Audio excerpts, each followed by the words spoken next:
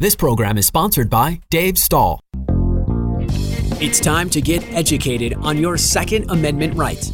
Welcome to 2 full hours of Gun Owners Radio. Your hosts, Dave Stahl, Joe Germisi, and Michael Schwartz, will teach you about firearms, self-defense, and the laws that affect your rights to keep and bear arms.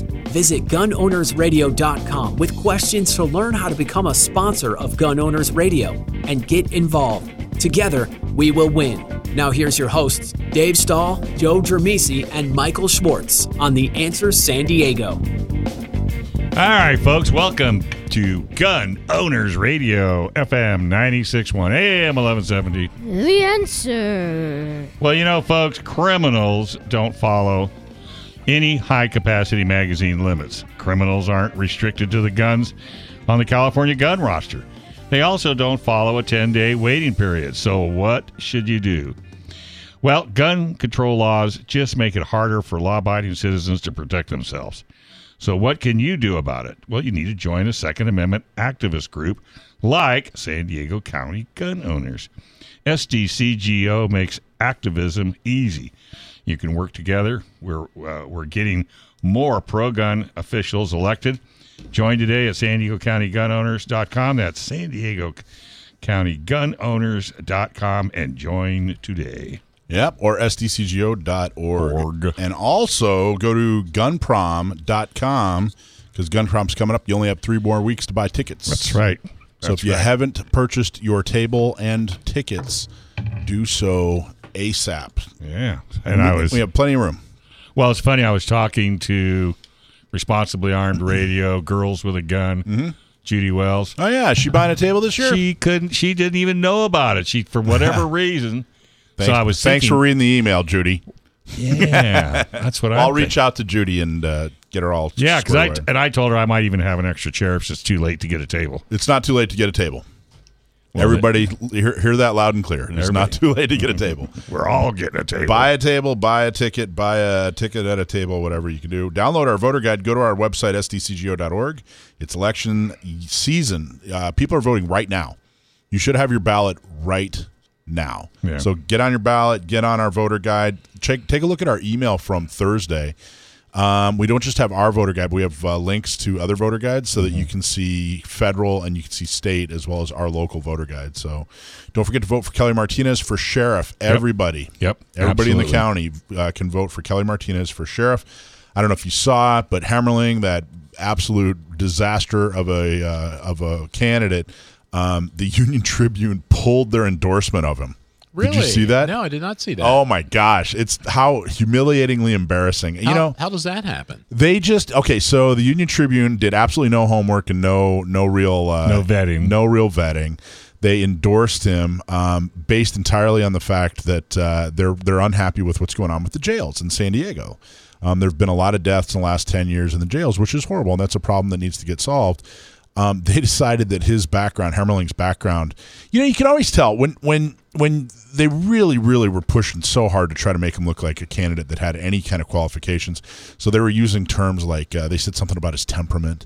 He has a good temperament, and whatever, which means he's got nothing to offer. Right. But it was odd. One of the things they talked about was when he was a battalion commander in the Marine Corps, that I guess that part of the job or part of the battalion was to oversee like basically POW camps, which, okay, fine. I'm not taking anything away from that. He was a Marine and I guess he served honorably and I'm sure that was a difficult job. But if you're concerned about prisoners, I'm not sure that America earned the best reputation for prisons during the Iraq War. Yeah, you don't think? I'm not quite sure that's going to translate, but whatever. Anyway, they found some comments that they didn't like, the Union Tribune, that he had already made when they endorsed him, and pulled his endorsement. That's embarrassing. That's unusual, isn't it? Highly unusual. Highly. I mean, you really have to be. I mean, they must have really just kind of been walking a line and holding their nose to endorse him. I mean, he really just isn't qualified. Doesn't bring anything to the table. And the Union Tribune stepped in. I'm glad you said something, because have you seen the subscription numbers for the UT? No. So it's a good thing we announced it, because a lot of people would have missed it. They just missed it? Yeah. So let's talk about CCW increases real quick. We've known that this was going to happen for years. We've been talking about it for years. And basically what happened is the county said, hey, Sheriff's Department, we need an analysis. We need you to actually show us, how much money is spent on CCWs. Now, part of the county charter is that basically licensing is supposed to be self-sufficient. So however much it costs to pay employees to do these licenses, that's how much. Basically how much it needs to get charged. Does that make sense? Mm-hmm. So the fees that come from getting the license are supposed to pay for the people that are issuing the license. So they analyzed the entire thing, not just the CCW section, but every license, everything that licensing does, and it's some huge number, like $1,200 or $1,500, somewhere in between there, that they're basically that is the cost to the Sheriff's Department, to the county, to issue each CCW license. So they said, we're definitely not going to charge that, and but they did go up about $90. It's going to go up about $90. Wow. So what's going to happen? Well, they're going to. One of the things is just the economies of scale. The more CCWs that are issued, the lower cost per permit. Well, there was an issue though this month. They only issued like 63 licenses, which is weird because typically it's over 200 a month. That's what they normally do. I'll have to check on that. When did those numbers come out? Just was it last week? What day is it? Sunday? Yeah, last week they came out. So the goal is to increase efficiency, increase the licenses, the number of licenses, basically do a better job of being efficient, and hopefully keep the cost down. It really is enormously expensive, and it shouldn't be that way. So that's what's going on. Unfortunately, it's going to go up about $90. Well, and there's some things they can't control, right? Like, it'd be cheaper if you did it every 5 years, like other places, instead of every 2 years. But that's not under their control, I don't think. That's state law. Yep, yeah. State law says every 2 years, and I don't know if the state's likely. Of course, they're not going to. Why would they? Why would they do anything? Yeah. So the question. So just so everybody understands. So if it's technically taking them $1,200, and we're only paying whatever, $50, $60. I mean, all in all, it's about $160, but not all that goes to the Sheriff's Department. Some of that goes to the state and the FBI. So, but about $50, $60 is actually going to the county, something like that. So where's the rest coming from? Well, the rest is coming from other taxes, right? So the county is getting revenue from, property tax and other sources. So it's actually, they're pulling money. It costs them more money to issue CCWs than CCWs makes. And that's not just CCWs. That's every license that they issue. Unfortunate. But like I said, the sheriff said, nope, we're not going to. They're also going to phase this in over like 3 years. And but they were adamant that they really tried hard to really, truly, the charter said that, if they follow the charter, they would charge $1,200 for a CCW. But it sounded like the county board wanted to charge even more. So that's the goal. That's what needs to happen. And they do seem like, the licensing group there, under the current regime or configuration, really seems like they're trying to do this right, and they're trying to do as much as they can or what they can do. It's just I think there's some other things. Some things are beyond their control. Some things are maybe management things that might be done a little bit better, but overall they seem to be trying to do a good job there. I agree. I think that they can. You and I have talked about this a lot, Joe. They can become more efficient, and I think that they will take steps to become more efficient. And I think that will make. They already have. They've already taken a lot of steps to be way more efficient than they were, and it'll happen in time. Trying to balance the. It's a huge balancing act, because the state of California, they don't want to issue these at all. Well, no, and that's the problem though, because if you look at like Cal DOJ devotes hardly anybody to this. Yep. And the demand is increasing normally. If we get a decent ruling from the Supreme Court in the next week or two, and people actually realize that they can do that, because that's what's holding it back now. It's out here. People just don't realize they can get one, but that's just going to increase, and they're going to have to get better at it. Oh, that ought to be good. Hey, folks, this is Gun Owners Radio, FM 96.1, AM 1170. The answer.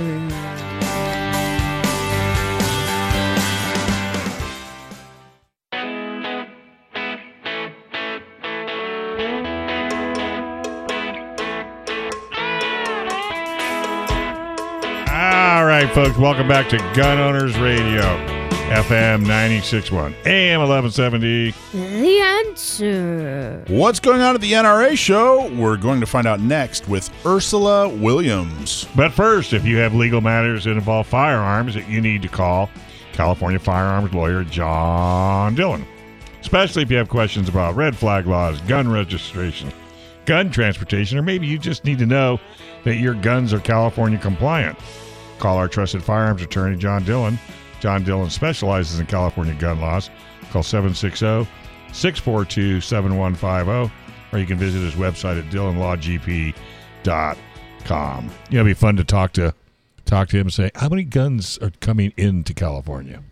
I bet he doesn't. I bet he's not real busy there. What do you think? I think he's probably pretty busy. Yeah, but not about guns coming to California. Yeah. Who's moving to California? Nobody. You know the U-Haul story. Yeah. All right. So Ursula Williams, 2A activist and professional shooter and podcaster. What's going on, girl? Oh, my God. Like, I literally just wrapped up the show an hour and 15 minutes ago. Pounded a couple of beers, and you're ready for Gun Owners Radio. You know what? I haven't even had a beer yet because I was like, I do not want to be drunk on this show. So. Well, we miss seeing you in studio. Yeah. But it is what it is. How did it go at NRA? The show was really good. The show, I mean, like, it was a huge attendance, at least to me. I'm kind of waiting for the numbers like everybody else. There was a lot of foot traffic. There was a lot of companies there, and it was awesome to actually connect and chat with the end users, with the customers. That's awesome. Did you? It was in Houston, right? It was in Houston. It was at the George Brown Convention Center. Yeah, the big convention center. Yeah, absolutely huge. And so it was. My hotel was actually a mile away. So I just walked that. I thought it was actually pretty cool. It is really big. I mean, I think rival SHOT Show in size, right? I didn't go to SHOT Show. I did not go to SHOT Show this year because I was kind of protesting the whole mask thing. But even though I heard that like SHOT Show wasn't really enforcing masks anyways. So either way, in previous NRA shows I have been to, this is actually the biggest one in my opinion. Oh wow! Okay, cool. Yeah, it was pretty cool. What was your favorite part? My favorite part outside of I was there with Staccato, which we all know, and it was teaching, meeting a whole bunch of other Staccato owners. But I did get some opportunity to walk the floor too. So like some of my favorite companies like Vortex, they actually came out with new rangefinders. I hit up Silencer Shop because that is a huge thing, especially going to the new E-Form for suppressors and stuff like that. Had to check in over there because those guys are awesome. Wait. Let's back up. So Vortex came out with a new rangefinder? They came out with 3 new rangefinders. Talk about that. What were you impressed? You know, for the price point and the clarity of all of them, they're actually pretty good. So they have the Crossfire, the Diamondback, and the Viper, and pretty much like you have like the Crossfire is going to be more of your standard, average Joe, rangefinder, which goes all the way out to 1400 reflective and about 750 non-reflective. And what I mean by that for your listeners, like non-reflective would be like a deer. Something that's reflective, like a steel target, you can get out to 1,400 yards with that. Gotcha. And that's going to be in the price. Their MSRP is sitting at like $270, so that means MAP is going to be about $250 floating around. So that's like going to be like the best average Joe one. Then they have one that's like, the Viper, which is 3,000 yards. So I'm like, that's pretty good. If you don't know this, but a mile is 1,760 yards. Yeah, I don't. Honestly, I mean, you can't. I don't know. I don't know if a shot's ever been made at 3,000 yards. I don't think. I think there's been a couple of 2-mile shots with 50, and I think 458 Chi-Tac is another one that there's been 2-mile hits with. Oh, really? I didn't know that. You can always ask Mark Wahlberg. Yeah, there you go. From the movie Shooter. Or is that what it was? That movie also made the Remington 700 so famous. You think? I've watched that movie, I'll bet you, as many times as Mike has watched Red Dawn.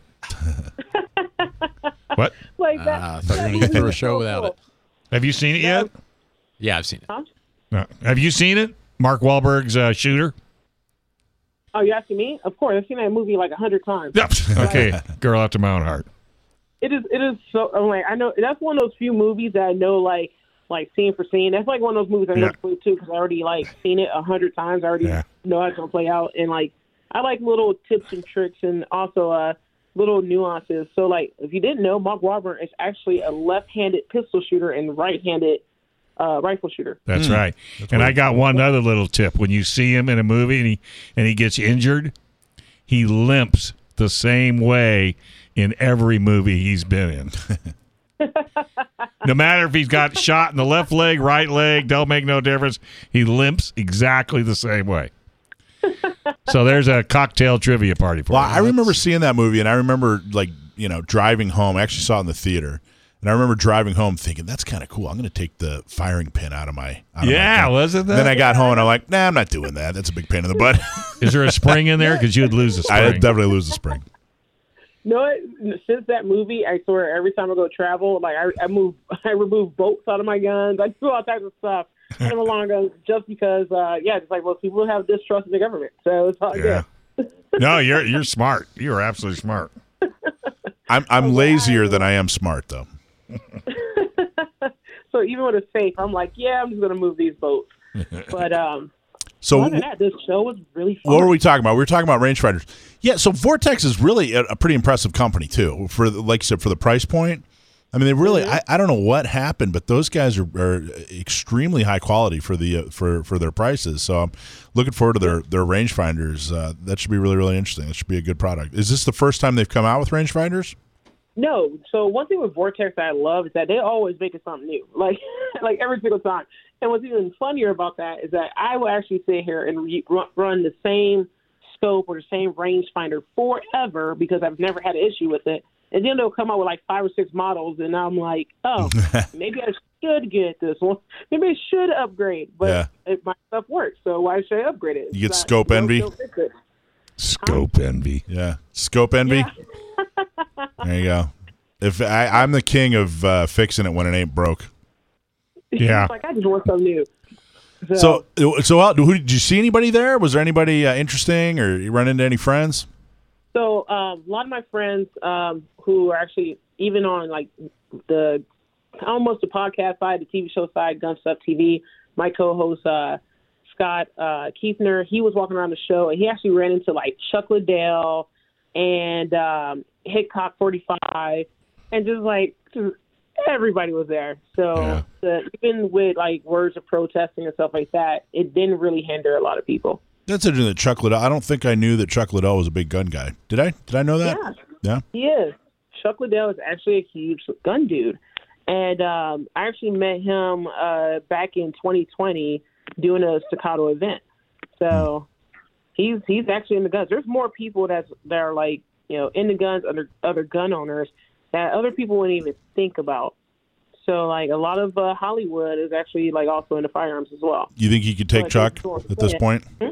Could you take Chuck at this point? I don't know, man. Part of me is I'll try him, but this is gonna hurt. I like your confidence. Yeah. just bring the aspirin. He's not that far removed from. I don't know when his last fight was. Maybe it was. I don't know if it was even 10 years ago, but. I don't know. It's been a little bit. Well, you ain't gonna take him that way, are you? I thought you were getting into a shooting match. Shooting match. I got my money on Ursula. Oh man, I think Michael's trying to put you in the hospital. Not to sound cocky, but I'm pretty sure I could probably take him in a pistol match. But that's what I was thinking. I mean, no offense, but that's what I was thinking because I know you could beat him. I don't even want to. You know what? I don't even want to talk about this anymore, just in case he's listening. Yeah. What if he comes down? It's Michael Schwartz. 1-800 Schwartz for any punching complaints. We've got him. Jeez. Yeah, I know. Thanks, Dave. Think nothing of it. So what else did you like? What other fun did you have while you were there? So another thing that I actually got to participate in, which was my first time doing, was the Second Amendment Concealed Carry fashion show, which was put on by Amanda Sovacol.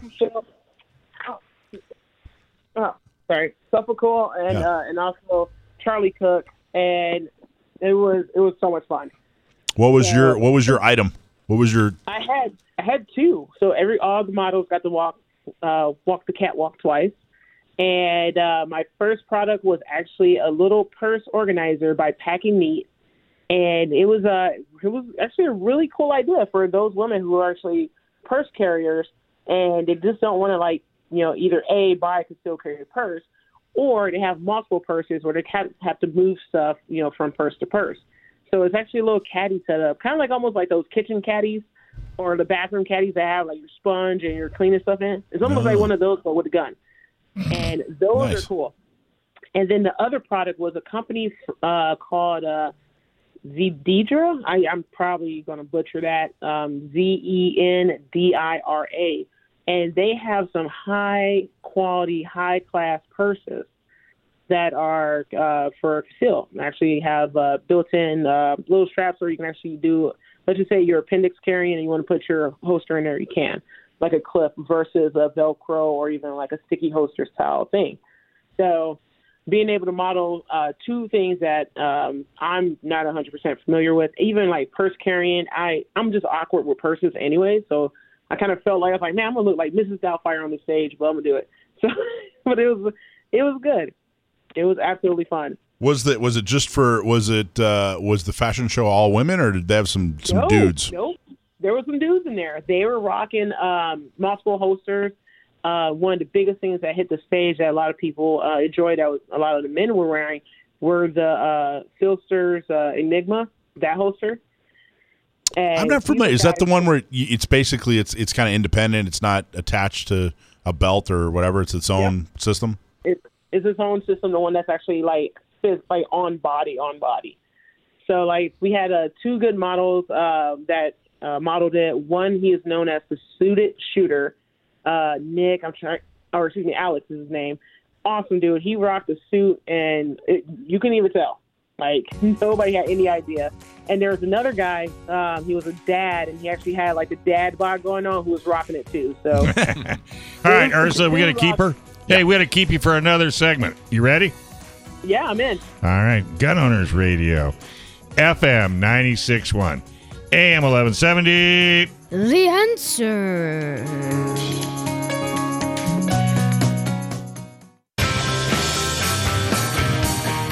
Folks, welcome back. You're listening to Gun Owners Radio, FM 96.1, AM 1170. The answer. You just seen everybody jump when I yelled. You guys were good. Everybody went left, right, up, down, grabbing mics. Yeah. Hey, the show off air is always better than the show on air. We snap too. Hey, when you're looking for jewelry or fine watches, you need to go to San Diego's top jewelry shop, Leo Hamels, conveniently located in the heart of San Diego. Visit Leo's showroom at 1851 San Diego Avenue to see their hand-picked lines of new jewelry and watches. And when you buy from Leo Hamel, not only do you get the best deal, you are also supporting the Second Amendment. Support the companies that support the 2A. Call 619-299-1500, or you can visit their showroom at on San Diego Avenue, and always get awesome service at Leo's. Call 619-299-1500, or stop by their showroom at 1851 San Diego Avenue, just off the I-5. We're talking to Ursula Williams. She was at the NRA annual convention. Saw the big show. Saw some really cool stuff. Had a lot of fun, right? Yes, I had so much fun. It was so funny because I'm actually still sitting in my hotel room. So as soon as I got to the elevator, I would just hit that wall like, yep, I'm done. I am beat. Like, being on the floor for 3 days is kind of taxing, especially since I didn't do SHOT Show this year, so I had no warm up. But other than that, the show was great. Did you see any speeches, any performances? No, I did not. I was really busy on the floor. I did teach one, not concealed carry, excuse me, situational awareness class. That was one of those things that was offered to Staccato owners. they decided to do basically like a little staccato like university type of thing. So like if you wanted to take any type of classes that we offered, either on site or off site, we were available. So I was one of the instructors. But I spent a lot of time in the booth, doing a lot of our stuff, as in like, you know, chatting with people about guns and everything else and how to get started competition wise into their areas. And like that was actually pretty awesome. And another reason why I like the NRA show over, besides it's just so much fun and you're dealing with customers, is that, man, there's a lot of companies that, you know, not really doing firearm sales, but they're selling everything else in the industry. So, like, you know, if you wanted any type of knife or, you know, magazines or, you know, purses or cigars or whatever, like there's stuff like that for sale as well. It's like going to the fair. I was going to say, it sounds like the gun shows we used to have. I was surprised the first gun show I went to, how many other things were there aside from guns. Now, did you? What's one thing you're definitely going to buy as a result of seeing it at the NRA show? I actually there's some things that I acquired, and one of the ones was a new koala bag from Bull Bags. So these are like little like thigh, you know, or better yet, you can actually configure it however way you want it. I configured mine into like a kind of a thigh bag, which I can basically, like a little thigh purse. That makes sense. There's some people who configure it into like a backpack or a satchel or whatever they want. But set it up as kind of like a little thigh rig was actually pretty cool. Therefore, I could put like, you know, stickers, patches, swag, whatever, my wallet, knife, and stuff in there as well. So that was actually cool. And where do you? It's like a backpack, or where do you carry it? Thigh. Oh, thigh. Okay. It's like you can configure it however the way you want it. And there was actually 2 companies there with it, but I got mine from Bull Bag. I'm just making sure that's the name of the company before I like butchered it, because I literally just got it now rolling on 2 hours ago. So I thought it was just a really cool thing, and it was like, I was like, I can rock this. This is awesome, and it's great for like trade shows or any place where you have to have like your hands free, but you don't like wearing cargo pants. And it's a really good option, and you can actually throw a gun in it as well. Now, that all sounds awesome, and I'm glad you had a good time. Was it, the Robb Elementary, horrible, heinous incident that happened last week? How did that affect the show?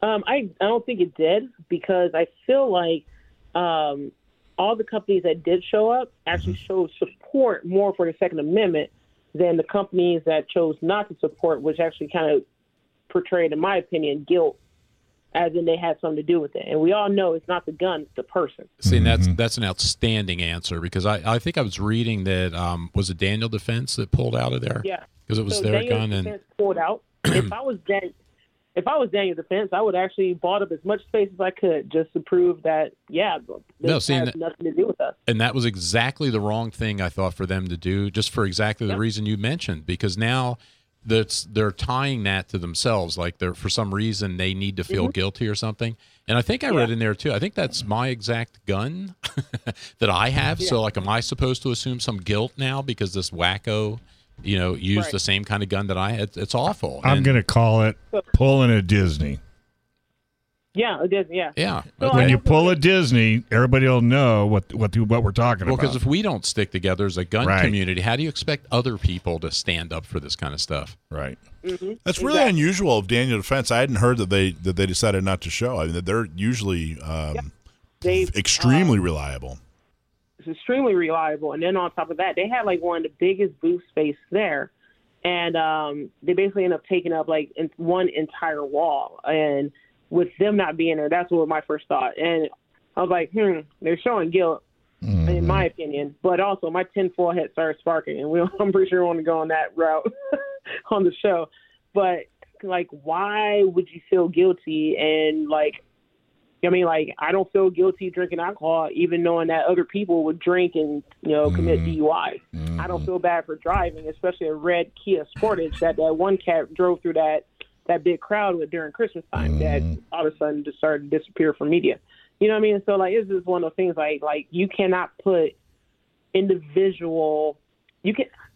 cannot punish a company for what they decide to do with your product. So, like, if I have this MacBook right here in front of me, if I decide to go bash somebody's brains out with it, you think Apple is going to be like, oh, well, we need to stop making MacBook Air because, people are hurting people with it. No, they're not. They're going to continue making MacBook Airs. So I saw a quote, I think just yesterday, someone said it was blaming the NRA for mass shootings is like blaming AAA for drunk driving. Right. Which I thought was exactly. It kind of makes you chuckle at first, but I thought it was a very, very good comparison. It's a very good analogy. And once people start to kind of like realize that, hey, we all need to stick together on this, because I also feel like, they're going to do as much. They're going to keep doing this until we actually give up our guns. So that's why showing support now is more important. Well, we got to stand up in a peaceful fashion, whether you join an activist group or whether you write letters or whether you make phone calls or you go to board meetings and what have you. If you just sit back and expect somebody else to do it, there's a good chance you're going to get exactly what you wish for. Mm-hmm. But I also believe that a lot of the stuff that we need to do and stuff that I've also personally been doing, I actually stopped. I haven't been an NRA member for years. But what I have been a member of is my local organizations, local groups that actually does stuff on the local level, because everything definitely needs to start there.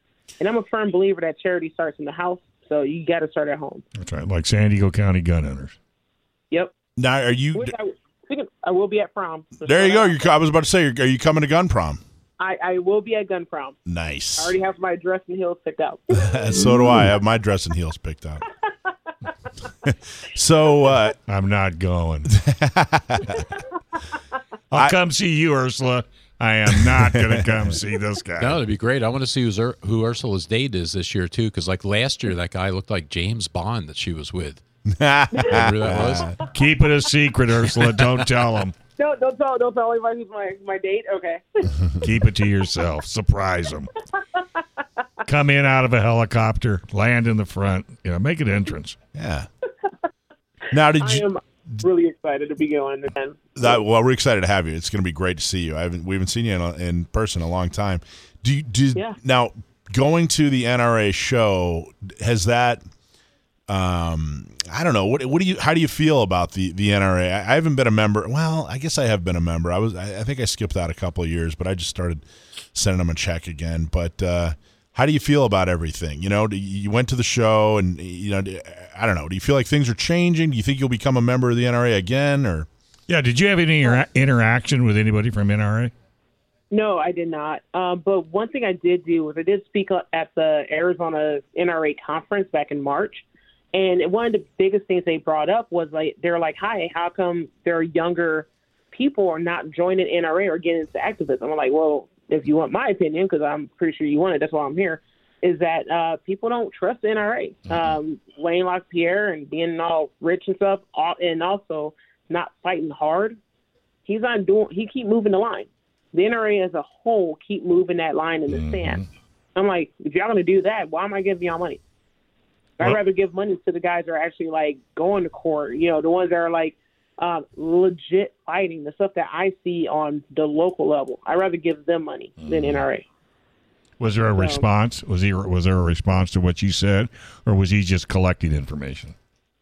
Oh no, there were positive responses from that. That was back in March. Yeah. So. Well, did they? It was actually well received. Did they elect? Did they do elections that you know of? I don't believe so. I was just curious. Who's running the ship? Yeah, I heard, what I heard was, and I've just read a little bit about this, was what's his name? West, right? Yes, apparently Alan West was there. I didn't see him. I basically in the booth on the floor doing all the stuff. But in the trenches. Yeah, that's what I was doing. But hopefully we should hear something soon, actually, whether or not if Alan West ended up taking it. Yeah. I feel a little bit weird about him as well, only because I believe it was his wife that was charged with DUI, and he kind of pulled the whole like almost like, do you know who I am type of thing to get her out of it. That's from my understanding. So I'm not a big fan either. I'm not a big fan of Allen West. I actually know somebody who is part of the prosecution team when he was in the Army, and what he did it doesn't sit well with me. Let's put Ursula Williams in there. I in a heartbeat. I'm serious. I'm not. Yeah. I mean, somebody young like her with enthusiasm, and she can actually shoot straight. in more ways than one. And in more ways than once. All right. Hey, kid, it's always good chatting with you. Likewise, and I'll see you in a couple of weeks. Can't wait. Folks, you're listening to Gun Owners Radio, FM 96.1, AM 1170. The Answer.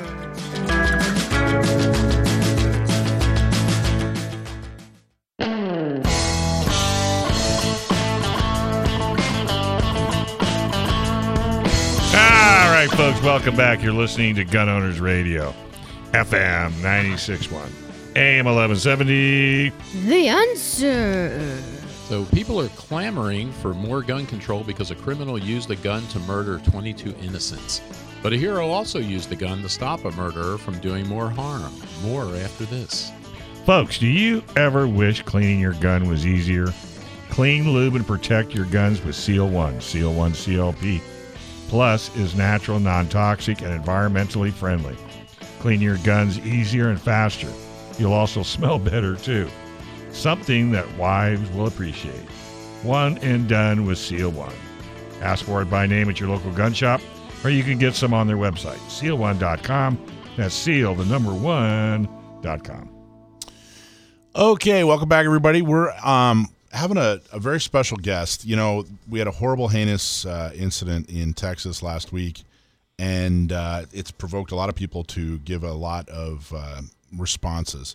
But one that I found particularly interesting was by a lady named Haley. I hope I said that right. She better be on, so I'll ask her. Haley is a friend of a friend, and she's the victim of domestic violence and is extremely pro-gun and was very outspoken and had something very serious to say about gun ownership and blaming the gun. She said, guns are not the problem. We have a serious mental health problem. Joe, which is who her attacker was, had 2 felonies, 2 protection orders, and an ankle monitor. By law, he legally was not allowed to own or carry a firearm or consume drugs or alcohol. And guess what? He committed suicide with a gun that he stole from his brother. Even when there are laws, criminals will find a way around. Criminals and people in in a mental place of wanting to shoot people are so obsessive that they'll do anything. Haley, are you there? Yeah. Hello. How goes it? Good. Did I say your name? Is it Haley or Hallie? Haley. Haley. Like I'm so sorry. Okay. Yeah. Haley, like the comment. Yeah. Thank you so much for coming on the show and talking about something so serious. I very much appreciate it. Oh, yeah. Not a problem. I'm glad we got to connect, and thank you, Nitsa. Yeah. Thanks, Nitsa.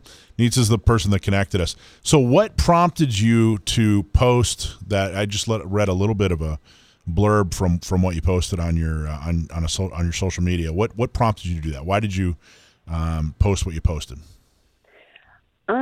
I think that it's become a trend to obsess over these certain topics and try to figure out how to fix them.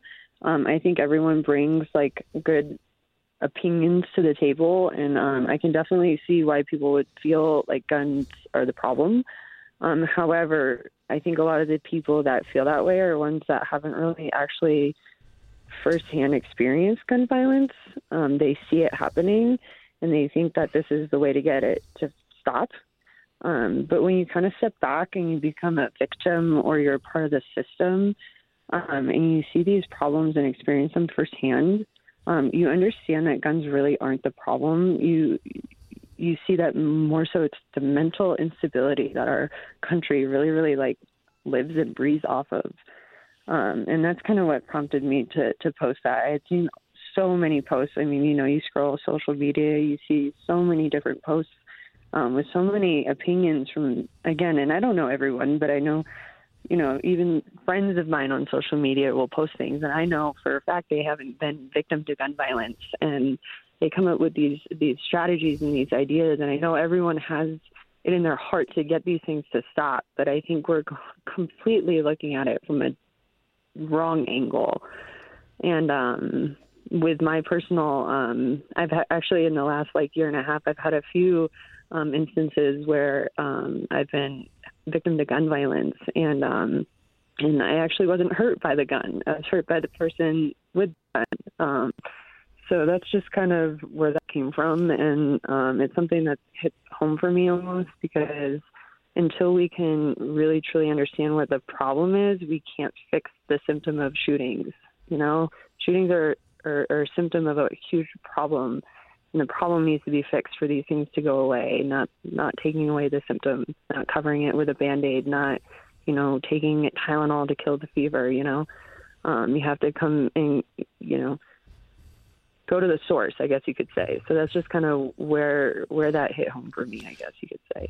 So do you think this massacre, and I'm going to call it that because it's such horrendous, do you think it's going to be the tipping of the tide to actually see some change? Or are we just going to run this out 2 or 3 weeks, 4 weeks, and then move on? That's really hard to say, just because I feel like social media, and there's a lot of big movements going on right now, so it's hard to tell which ones are trends versus which ones people are sincere about.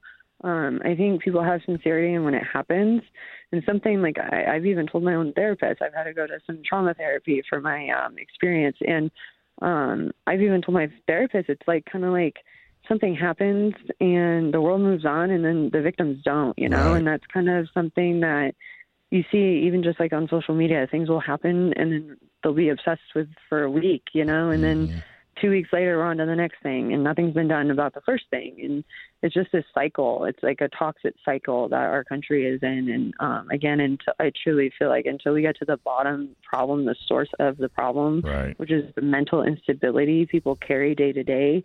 And I know even functional people that are just mentally losing it because life's freaking stressful, right? And I get it, and I don't think anyone should be blamed for that.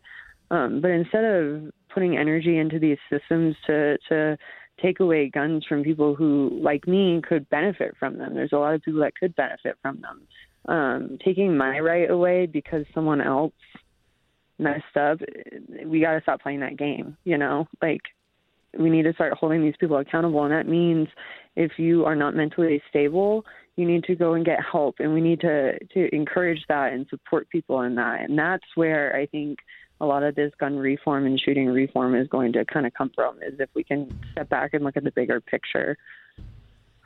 That's interesting. And you're not particularly, I was looking at your social media, you're not particularly vocal about political issues, but this really got to you, I guess. This is something that you really wanted to make a point about.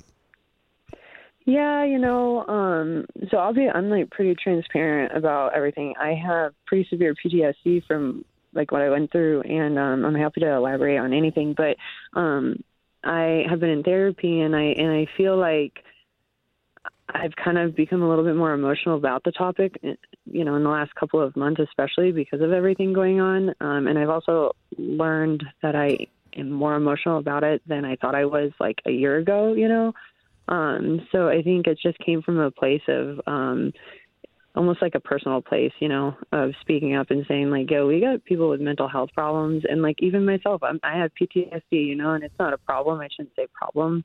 But I know if I didn't have emotional intelligence, or if I wasn't in therapy and with what I went through, I know, and I could see where someone would go crazy in life and go and, do something that they wouldn't regret. But that's why if you have a good support system like I do, and you have good therapy like I do, and you can have good resources to help you, it can help people through that. But again, until we do those things and help those people, even the guy that attacked me, my kid's dad attacked me, he was so mentally unstable. I watched him crawling around on the ground and saying he was possessed by the devil. He was very, very, very mentally unstable. And I felt bad, and I saw him deteriorate. He's the father of my kid. We dated for 2 years. Great. Things were great for 6 months. And then I slowly started seeing him deteriorate through COVID. And that's really, the guy I met the first 6 months would never go and hold me hostage and torture me and kill himself, But the guy, after dealing with a lot of mental health problems and not having the resources that he needed, and he tried. He really tried. He was in an inpatient facility, and unfortunately, insurance only covers 10 days of inpatient facility, and after that, it's $2,000 a day.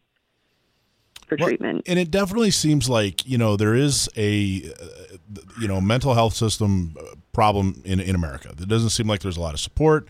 Doesn't seem like there's a lot of solutions when people do have are going through some kind of crisis. There aren't a lot of, if there's an emergency, if your house is burning down, you know what to do. You call 911. Right. If someone's having a mental crisis, but there used to be, you don't really know what to do. But there used to be mental hospitals all over the country. Big ones. Well, and there's it doesn't appear to be much of a relationship between the mental health solutions and law enforcement. Well, they have no place but they don't have any place to send them. That's the key. Which is it's an enormous problem.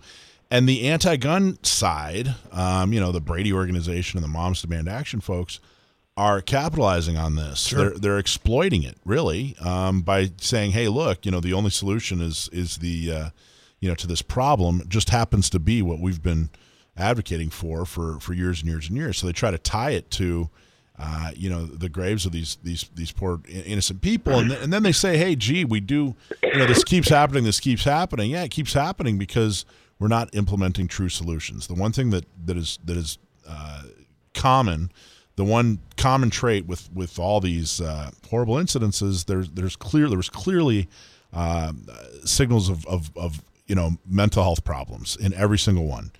And still, they're using this as the opportunity to do what they've been trying to do, which is ban guns, which they're trying to do. The AR-15 platform is they're trying to ban that rather than actually fix the problem. Right. And I think it was, Haley, really brave of you to stand up and say, hey, you know what, here's my life and my experiences.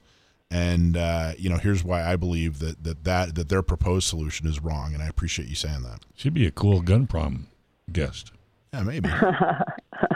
She's in Colorado. You in Colorado? Yeah, Next I'm year. in Colorado. Next year we'll hook you up, bring you out. Come on, San Diego. How bad could that be? Oh, I'm game. I get to see Nitsa too. Hi, Nitsa. Let's see. There you go. All right. Well, hey, it was wonderful talking to you. Yeah, thank you for your time. My pleasure. Very inspirational. And thanks, Haley. That's awesome it. Job. Yeah, have a good one. Top of the hour. All right, folks. This is Gun Owners Radio, FM 96, AM 1170. The answer.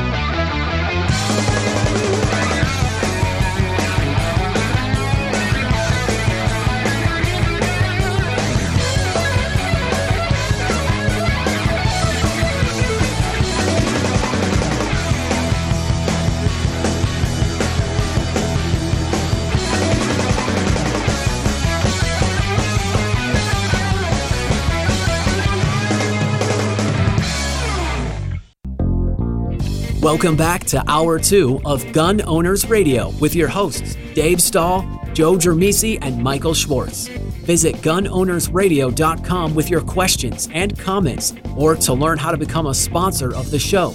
Time to get involved and get active. Together, we will win. Now here's Dave, Joe, and Michael on The Answer San Diego. All right, folks, welcome back to Gun Owners Radio. FM 96.1 AM 1170. The answer. Hey, a lot of companies are frustrated with their website. It looks old, it's hard to update, it's not generating any leads. Well, guess what? I have an answer. SageTree gets it. Since 2005, SageTree has been helping companies with websites that look great, work great, and get leads.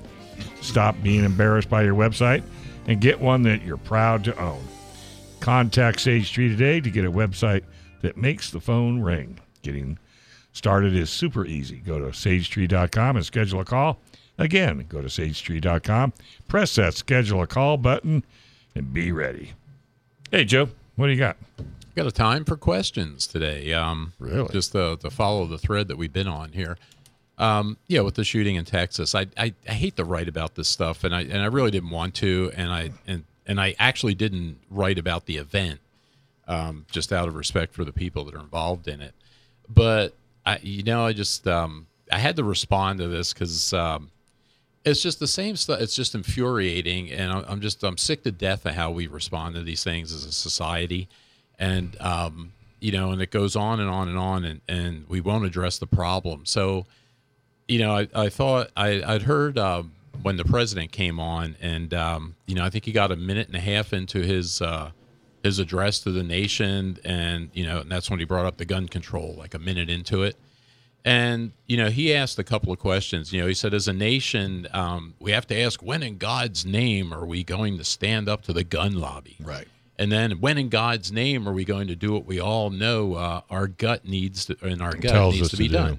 Yeah. So, listening to this crap, it's like, I got some questions for you too, Joe, because we don't, that's the problem. And we don't ask these questions. And, the Democrats or the left, and I'm sick to death of pulling punches on this crap too. It's like, they respond exactly the same way. They're laser focused, and as soon as there's a shooting, they're ready to go. And it's gun control, gun control, gun control. And the Republicans are worse, or almost as bad anyway. And the same thing. Nobody stands up. Nobody asks the right questions. Even the ones that, like Dan Crenshaw, I just heard today. Crenshaw is asking, he says, I don't understand how somebody's not going to get fired for this law enforcement, thing. And yeah, granted, they made some terrible decisions. Mm-hmm. We don't learn anything. I thought we learned that with Columbine, that, you go in when there's people in there shooting, you go in. You don't wait for this guy. You don't wait for that guy. You go in with what you got, and you do what you can do. But again, he's asking that question. My question back to Crenshaw is, when are we going to fire him? When are we going to take some of these politicians who will not ask the right questions? And it's not like they don't know. It's they're cowards, is what it is. And the right question would be like what did I hear? They're working a bipartisan effort here to work on a solution, to discuss what they need to do. That's because Mitch McConnell told them to. Well, exactly. And it's not a bipartisan anything. What it is the Democrats are proposing gun control. And what the Republicans are going to do is, they're going to allow the Democrats to end up, to get 99.5% or whatever it is they're demanding this time. The Republicans will get them to concede on 0.5%. And then the Republicans are going to declare a victory. Well, we worked, and they'll be used as political props. Here, it's a bipartisan effort. And none of them address the issue. So what I wrote about this week on Get a Grip is, some questions. If we're going to do this, let's ask some real questions. Because the reality, you have to start with what's real.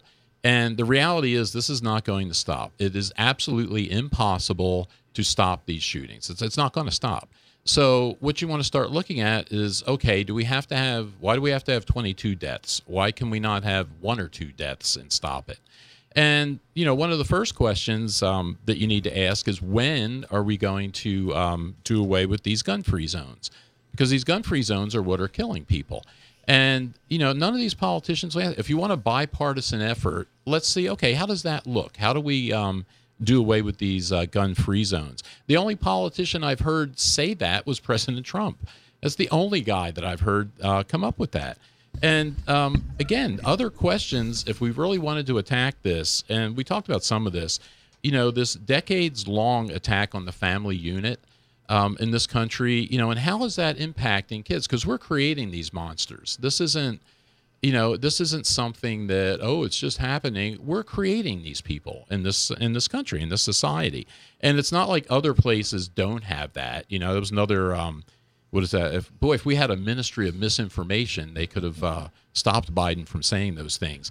But, he said, and this was an old Obama thing that he pulled out, that no other country in the world has these things. Of course they do. And, we're pretty far down the list, actually, if you want to look at that kind of stuff. But, how are we, the things that we're doing in this society that are creating these people? You have some segments of our society where over 70% of the kids are born out of wedlock. So, okay, what impact is that having on these kids? This continuous attack on faith-based things, religions of all sorts have been attacked in this country. Not to get into the abortion thing, but you have political leaders saying that, that should be okay right up to birth, basically. And, what impact is that having on people in this country, on kids? When you have, kids that are, our first response seems to be to drug kids at the first behavioral challenge that you see when they're little. And these guys have absolutely no idea how those drugs affect a developing mind or a child. They just don't know. And after, what I've seen the last 2 years with the COVID stuff, I don't know that I'd trust them anyway if they said they knew. But, if you want to ask some real questions, let's look at that kind of stuff. Let's ask some real questions. And, those are the kinds of things. If you want to ask some real questions and work in a bipartisan effort, okay, what does national reciprocity look like? What does constitutional carry across the country look like? Because really, if you don't give these people in these schools and other public places the ability to defend themselves, then you're always going to have this carnage, and, you cannot depend on the police. I mean, granted, this time it was a kind of a bad response from the police, but even and a good response, because most police officers want to do the right thing. They're in it for the right reason, and put in the situation, they'll do the right thing, or they'll try to. But again, you got to remember, police are called after the first shot. So somebody's already been shot or is getting shot when they're called, and even a phenomenal response time of 3 minutes or something. 3 minutes seems quick, but if you're trapped in a room with a shooter, 3 minutes is probably an eternity. And so, we need to be asking the right questions, I think, if we really want to solve it, which I don't. That's what's infuriating, I guess. As a society, I don't see that we want to solve it. I mean, the gun control people absolutely don't want to solve it. They want to use it as a political thing. The conservatives or Republicans don't seem to have the political courage to do the things that they need to do to address the problems and solve anything. So, like I said, I hate to write about this kind of stuff, but I figured I had to say something, and I was validated because I saw a number of the gun writers that I respect and I like pretty much brought up the same kind of thing after I wrote mine. So I was happy that I did the right thing here. But, I mean, if we don't start asking the right questions, and if we don't start, deciding that, okay, we really need to address this, and we seriously want to address it, then we're not ever going to. And, that's the gist of what I one of their other little tricks that I'm noticing the anti-gun folks, and I've been noticing for a while, is that they keep talking about mass shootings. Well, if you talk about mass shootings, then of course you're really only talking about guns, But the rest of the world has a mass murder problem. Murder, not according to them. You're not morally superior if you use a different type of weapon to kill somebody. That's right. So, Australia banned pretty much all guns since 1996, and they've had something like 36 mass murders since then. Yeah. Some involving guns, some not. Well, and you could look at Great Britain and London. Your chances of being stabbed in Great Britain are pretty good nowadays. Ouch. All right, folks, don't touch that dial.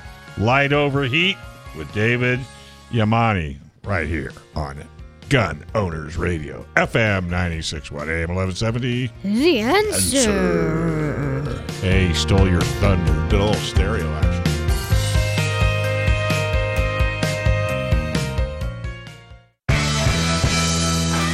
All right, folks, welcome to Gun Owners Radio, FM 96.1 AM 1170. The answer. So here to shed some light and heat is light overheat.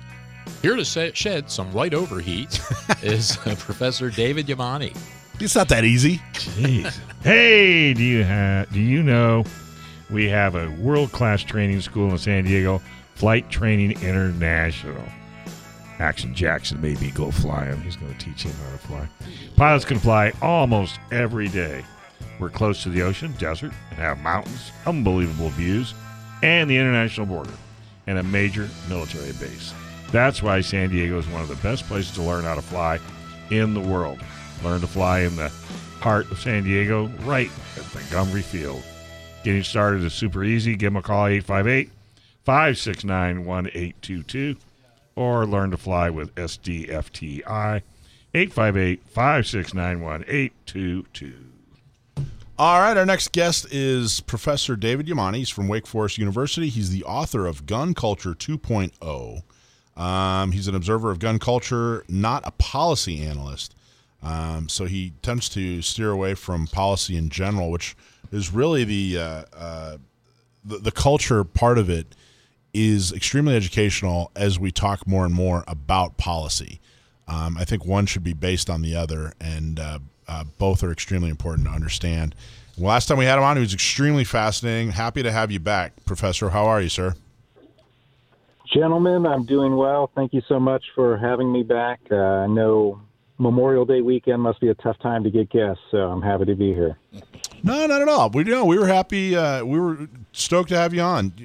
Really, I'm happy. One of the most talked about guests. You were just on maybe a month or two ago, and I've been talking about you nonstop. I'm really fascinated by your work. I've read a lot more about you, and I can't wait to have you on a lot more often. Now, the topic for today is the importance of intellectual diversity in having conversations across ideological lines.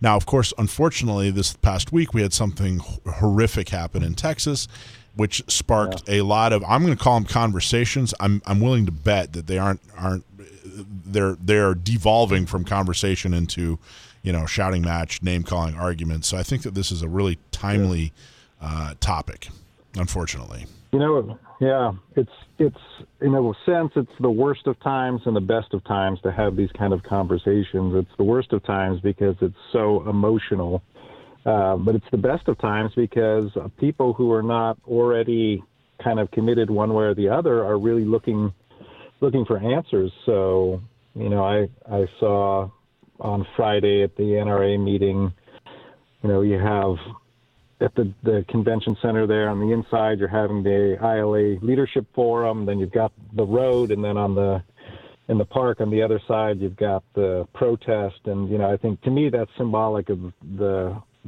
challenge of having these conversations at this time. But I'm sure like you've got people constantly pulling you aside at dinner and just in, text message chats, just trying to figure out what can we do. Truly, honestly, I think the and usually people are, when they approach me and they know what I do for a living, and they're fairly reasonable. Like, hey, I don't really know. Can we talk about this or whatever? I don't have answers, and what do you think? And this, that, and the other thing. It's the reporters, the journalists that contact me. Their questions are atrocious. It's I don't know, maybe that's not a surprise to people, but I find that the people who approach me are relatively reasonable, I guess. Yeah. And I get a lot of calls whenever anything bad happens with guns. That's really the only time guns are newsworthy. And, I do find myself sort of having to hold firm to the point that I want to make, which is typically it's more complicated than you're suggesting. And, most of the times I'm quoted in the media, it's sort of a somewhat dissenting voice, in a prepackaged narrative. But I feel like it's important for, those of us who the media are willing to call to have our voice represented, at least to some extent. There was a piece in Rolling Stone just the other day about the gun industry and its profits recently.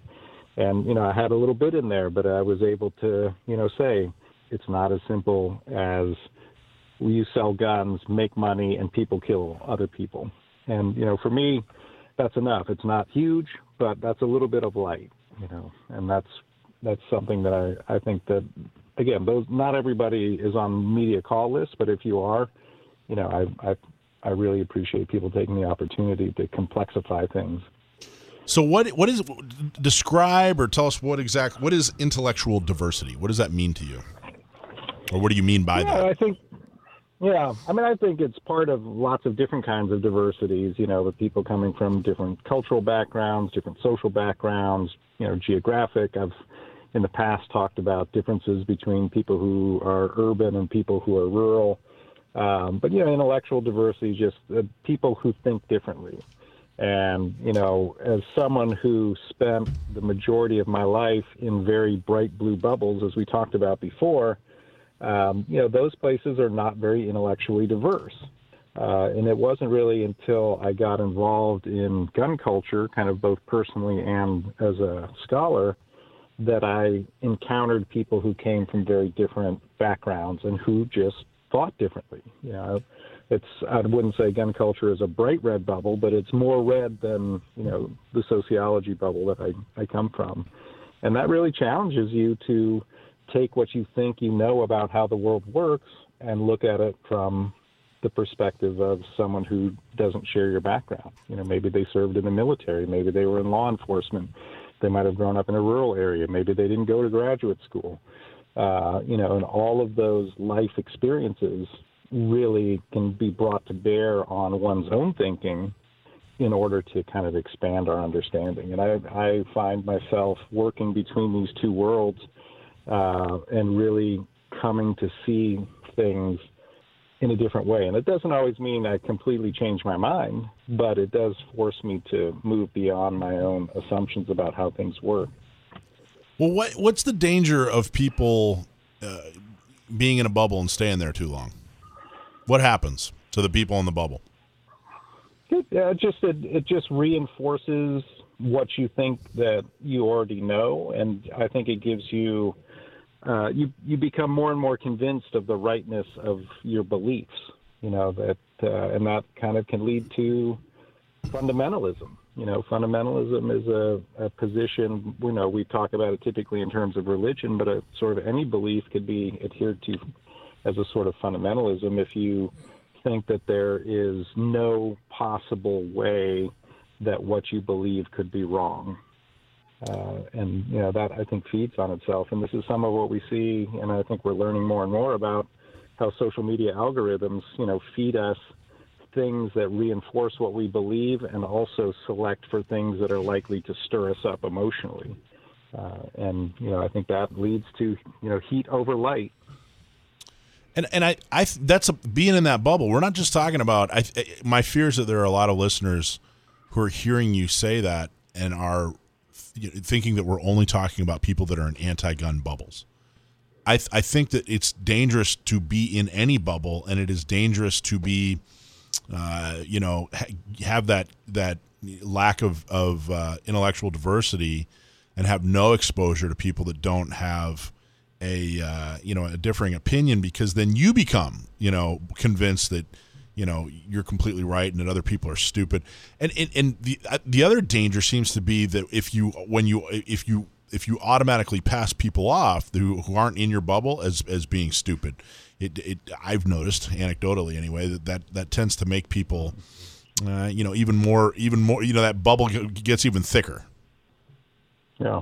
And that, it's again not about saying all ideas are relative or all values are relative or there's no such thing as truth. It's not that kind of cultural relativism, but it's more, I think, an intellectual humility, where I remember John Meacham gave the commencement address at Wake Forest one year, and he said that reason requires you to accept that you may be wrong. Right? Now, you may end up not being wrong, but to rationally process what you believe requires you to at least have a moment and say, is what I believe correct? And next week's video on Light Over Heat, this week I talked about how I was talking about race and guns and gun culture and what happened in Buffalo, and I got some really good insights from people who commented on that and said, hey, you need to look at this in some other ways. And that really helped me. Next week I'm going to talk about an essay I wrote for an academic journal in which I give a pretty strong argument for why guns are normal and why normal people use guns, and explaining the gun culture 2.0 concept. And one of the peer reviewers who completely disagrees with me on these issues, still was able to push me to see what I was writing about in a more complex way. Right? So, I'm sometimes learning from people who are more within gun culture and are pro-gun. I'm sometimes learning from people who are outside gun culture and are more anti-gun. But in either case, that intellectual diversity helps me to understand the world in a much more complex way. And really, guns are this multifaceted, complex reality in American society, but we're all often just trying to force that reality into a unidimensional box. And, that's just not how things are. That's, again, why I think mass shootings are a particularly bad time to be talking about guns, because that's when people want to shove guns in a box, a simplistic box, more than any time. All sides, not just our side, their side, everybody kind of, we immediately start building up, filling the sandbags and building it up. And I don't want people to believe, I'm not saying that we should accept the other side or change your views, but I think that it helps if you can understand the other side and understand, why it's complex for them, where they're coming from. It will make you a better advocate. Is that an unreasonable thing to say or expect? No, and I think the other thing is, to your point, that it's not just two sides, that you have a huge number of people who are not bought in one way or the other to being either strongly pro-rights or strongly pro-control, but the visceral reaction to 19 children being killed makes them see certain solutions as being very desirable. Right. And so this is a particular moment when, slamming the shoe on the table and shouting is not going to bring them away from that, and I think that's, again, where... Hey, Professor, can you hang in there with us and stick with us for one more segment? Absolutely. All right. Professor David Yamane from Wake Forest University is going to stick with us. Do not touch that dial right here on Gun Owners Radio, FM 96.1, AM 1170. The Answer.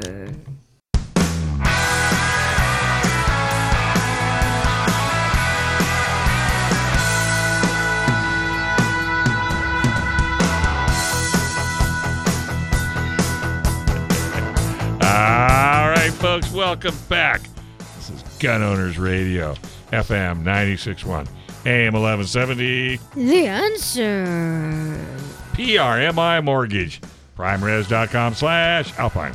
Hey, if you're looking to buy, refi, or if you're considering a reverse mortgage, call our local mortgage guy that you can trust. Call Chris Wiley at PRMI Mortgage. For nearly 25 years, Chris has been helping local San Diegans with all their mortgage needs. They make it easy. Work with a friendly, expert team with help you get the best deal on a mortgage. Call Chris Wiley, 619-722-1303, or just go to primeres.com/Alpine. All right, we're talking to Professor David Yamane. We're talking about intellectual diversity, and we were just talking about, so let's talk about the advantages. Why would if you're a listener, you're probably pro-Second Amendment, you're probably an advocate. What's in it for them, Professor? Yeah, well, I think that, the benefit is to try to bring some of these sort of undecided folks over to your side. Again, I think about this scene that took place in Houston, one gun control group on the lawn, pro-gun people inside the convention center. But there are people who are traveling on that road in between, and they're kind of trying to understand, which side is more appealing to me.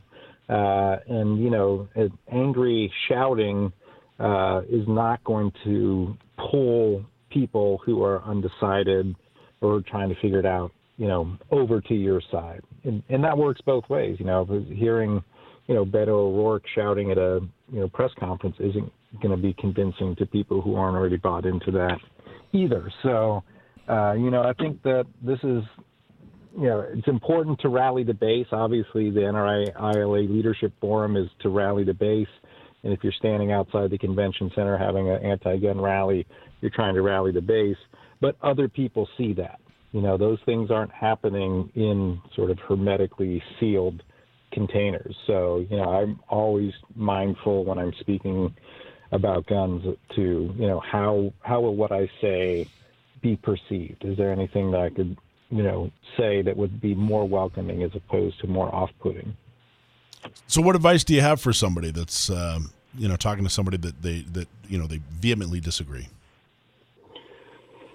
Yeah, I mean, I think if you vehemently disagree with someone, that may be a different story, but I do think that if you approach those interactions with this kind of humility and really trying to understand, what is making this other person, think, again, seek first to understand and then to be understood, that, even if you don't convince that person, if you can kind of stand in that person's shoes and understand why what they're saying makes sense, maybe when you go to the next person who's less committed, you can, work a little bit better to craft an argument that addresses the real concerns they have. And this is one of the things I hate about talking about policy during these times is that no one wants to accept that the other side has legitimate reasons for wanting to solve a particular problem in a particular way.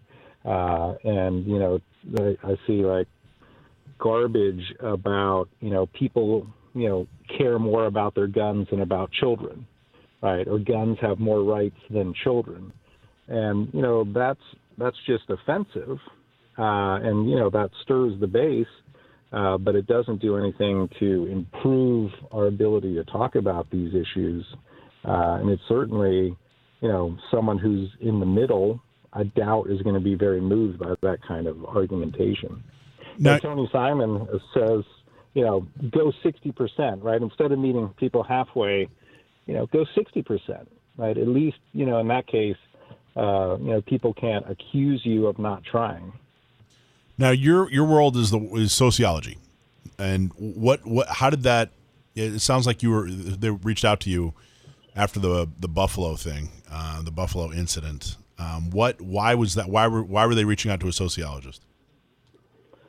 Well, I think I'm known as someone who has been studying gun culture for a long time and who attempts to understand gun culture from the inside out. That there are plenty of people who specialize in gun control policy or public health research on gun violence, but there are really very few people who are social scientists who are trying to understand gun culture on its own terms. And, I think that I'm known as, a person who's done that, who if someone wants to know why are people so attached to guns or what motivates people to own guns, right, that I can honestly shed light on that issue based on my 10 years of wandering around gun culture. Well, the thing that bothers me about that is, so in the last month or so, I forget the exact timing, you had somebody in Buffalo, somebody was motivated by race, seemingly, probably had some mental issues, but was seemingly motivated by race. You had somebody in Southern California who was motivated by politics, and then you had somebody in Texas who knows what they were motivated by, but it seems like they had some mental health issues as well. None of these three people would, I'm as deep in gun culture as you can get. I think I try not to be, but I'm in the gun bubble. Everybody I know owns a gun, talks about guns, advocates for guns. You know what I mean? I'm as deep as you can get. Nobody I know would consider any of those three people a part of gun culture. You know what I mean? Am I delusional, or what are your thoughts on that? No, I mean, I would agree for the most part. I mean, I think we don't really know a lot about, the deep background of most of these people. And so, it's possible that they are part of gun culture and that they also happen to do these heinous things. But this comes up quite a lot in our academic discussions, which is, I define gun culture as, kind of being composed of people who are lawful civilian gun owners, right? This is the kind of core of the people who constitute gun culture. But there are certainly criminal gun cultures in the United States. If we look at, people who are involved in gun trafficking and in a lot of the gang-related inner city violence. But, for me, I treat that as basically a separate group because they don't, they may be influenced by some of what they see in gun culture, their attraction to Glock pistols, for example. But I don't think that they are a routine part of the gun culture that you experience and live in and that I spend most of my time studying. So, I think that's a distinction that is important to make. I've seen in groups, we have monthly meetings. We actually have 3 every month in different parts of the county, and then I've been in other counties where they have their monthly meetings. I've been in a lot of monthly meetings over the years.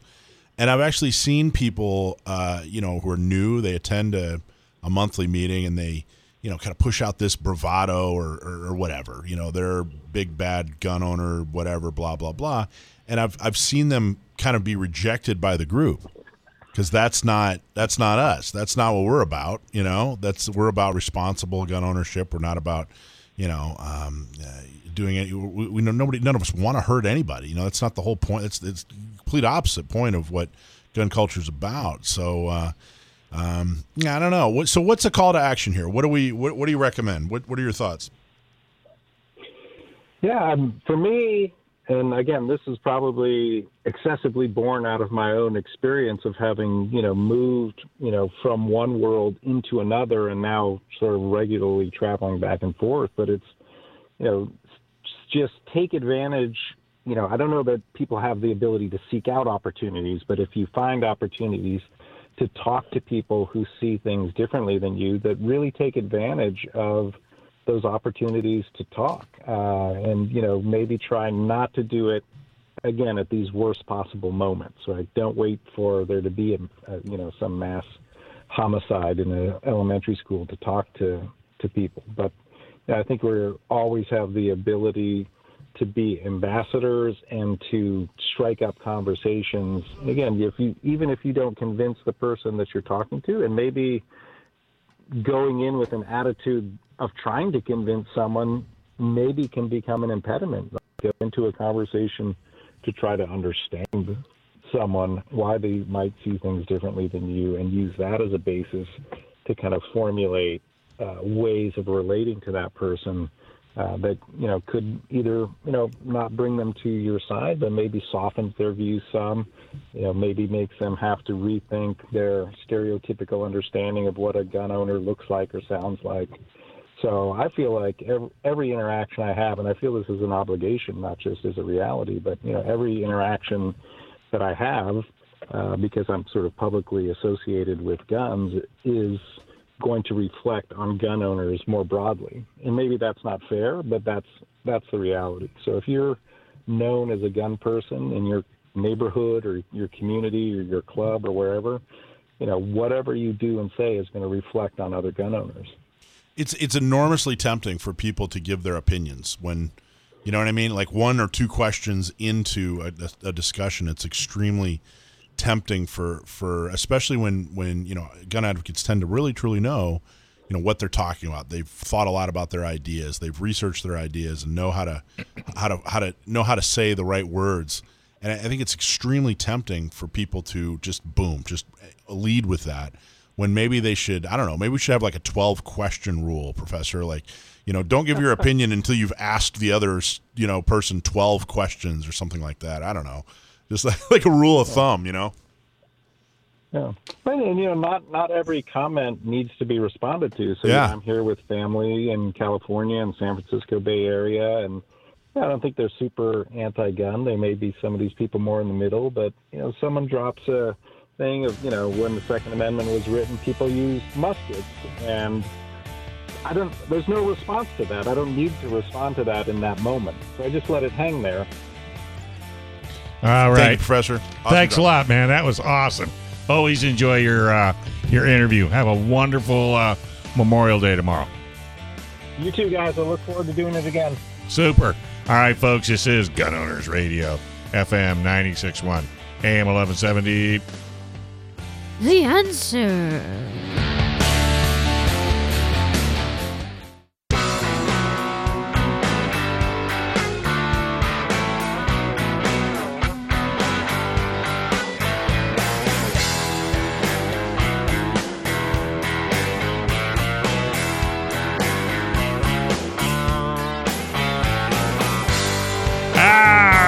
folks. Welcome back to Gun Owners Radio, FM 96.1, AM 1170. The Answer. Hey, we live in a time where the mainstream media and politicians are trying to eliminate your ability to defend yourself. Well, gun control laws don't work. Think about it. Criminals do not obey the law. Gun control laws just make it harder for law-abiding citizens to protect themselves and their loved ones. Making good guys helpless doesn't make bad guys harmless. Help us restore and defend the Second Amendment. Hit the like and subscribe button and share this show with all your friends. All right, time for everybody's favorite segment. Yeah. Stump My Nephew. He's here. The one and only Sam the Gunman. How you doing, man? Uh-oh. Sam, you there? Yeah, how are you guys doing? Oh, there we go. Fantastic. Thanks for joining us on Memorial Day weekend. I appreciate you taking time out of your schedule. Yeah. Wouldn't have it any other way. There you go. All right. So if you send us a question, a gun trivia question, and we use it on the radio, we'll give you a hat or a shirt. If you stump my nephew, we'll give you something special. I think today, if they stump my nephew, we're going to give him a couple of tickets to Gun Prom. Cool. June 18th, Gun Prom. If you want to go to Gun Prom, it's $99 for a ticket. You can also sponsor a table. Or you could stump Sam. You could stump Sam. Yeah. Go to gunprom.com. GUNPROM.com. So before we ask the question, correct me if I'm wrong, Sam.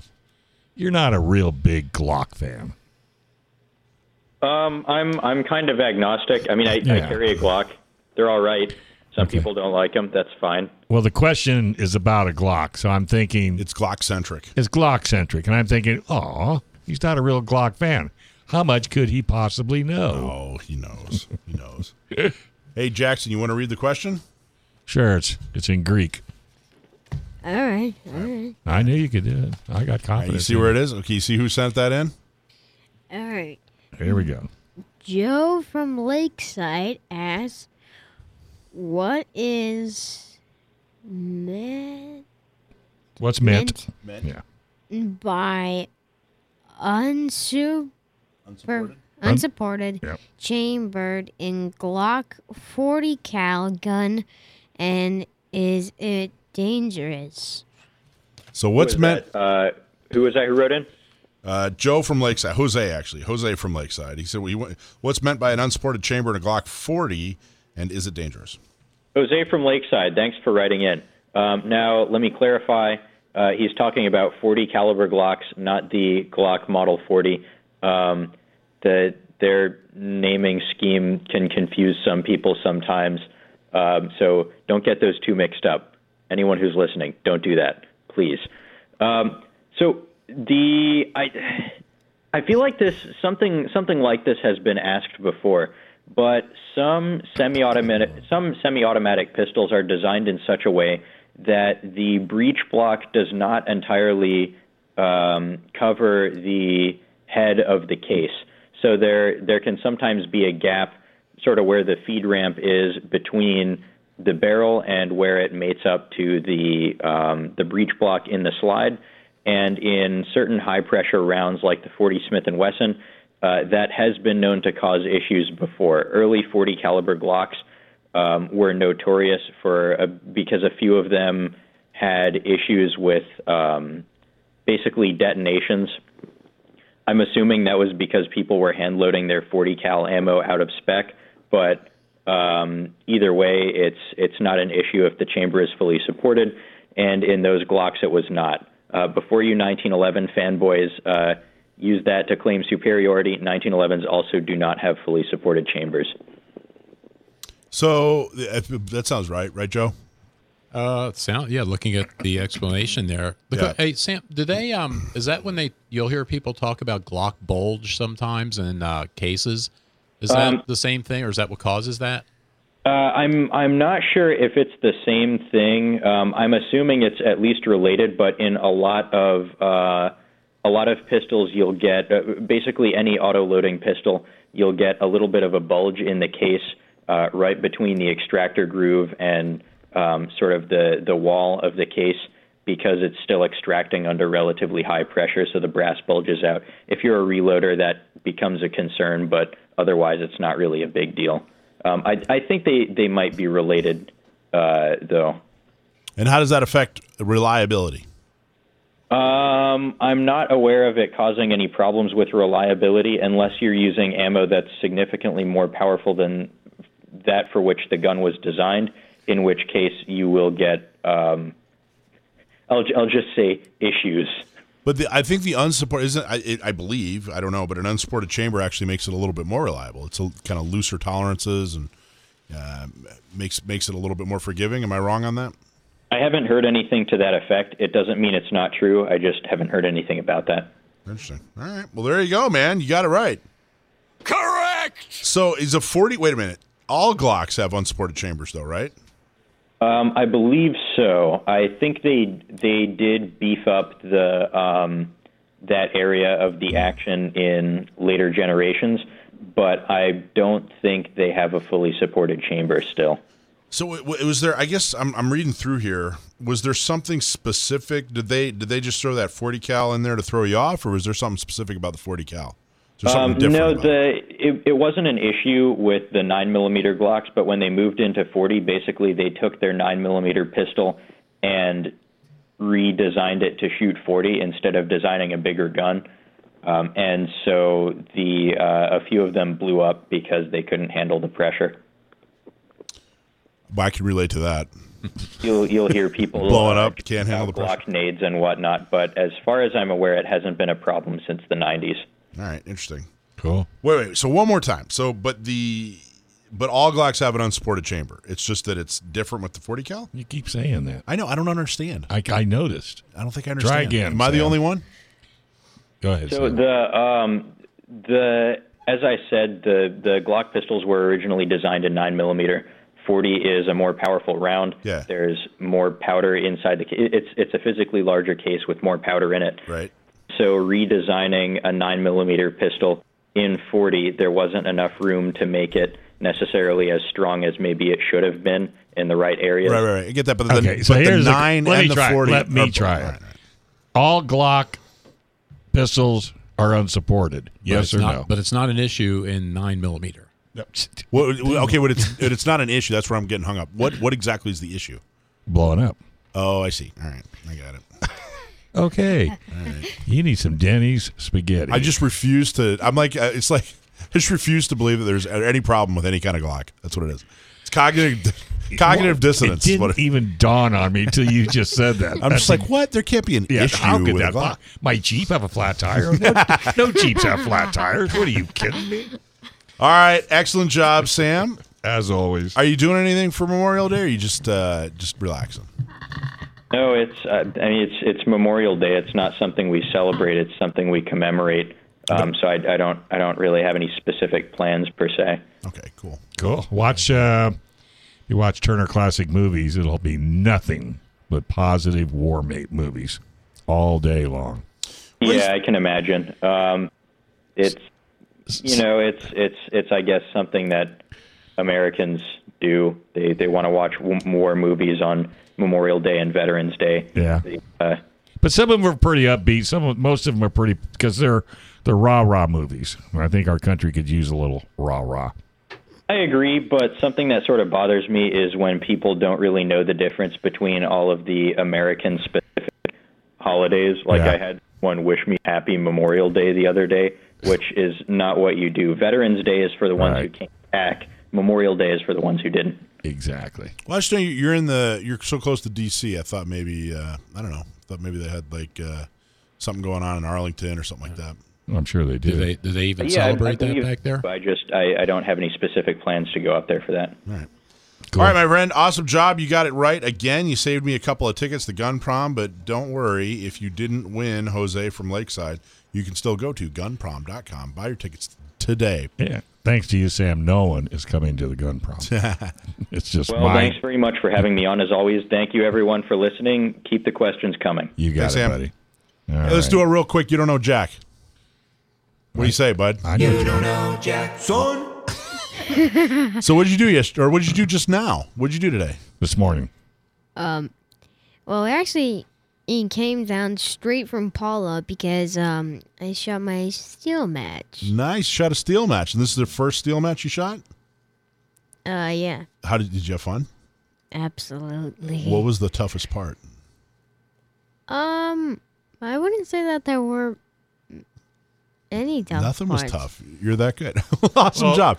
Did you like the Texas Star? Yeah. Yeah. That's usually pretty tough. Wait a minute. You didn't go to Denny's before you went to Paula? Well, they don't have any spaghettis. Why go to Denny's? Oh. Right? I at least went to McDonald's for breakfast. Amen to that. There you go. Egg McMuffin? Food, folks, and fun. Or bacon my or friend. ham? Sausage McGriddle. There you. Oh, you like the McGriddle, huh? I think that's got a little too much syrup. It's pretty syrupy. Oh, But you like it. The more the syrup, the tastier it gets. There you go. Well, at least for my instincts. Well, I think you're right. Otherwise, you wouldn't order it, right? No, because if pancakes and sausage without syrup, it's just nothing. That's like eating paper. Yeah, or stucco. All right. Well, hey, it's good having you in. Folks, subscribe to our show. Give us a big old 5-star review. You can find us on Apple Podcasts, Google Podcasts, YouTube, Spotify. You name it, we're there. And thanks to all our sponsors. If you have an opportunity, definitely support them.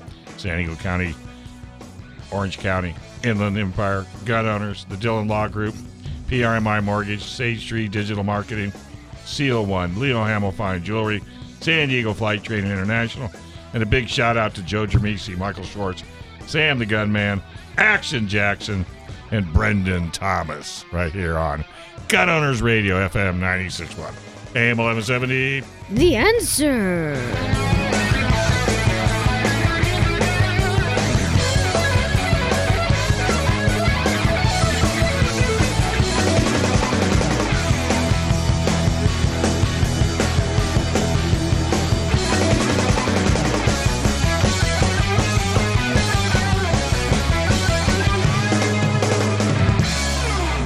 This program is sponsored by Dave Stahl.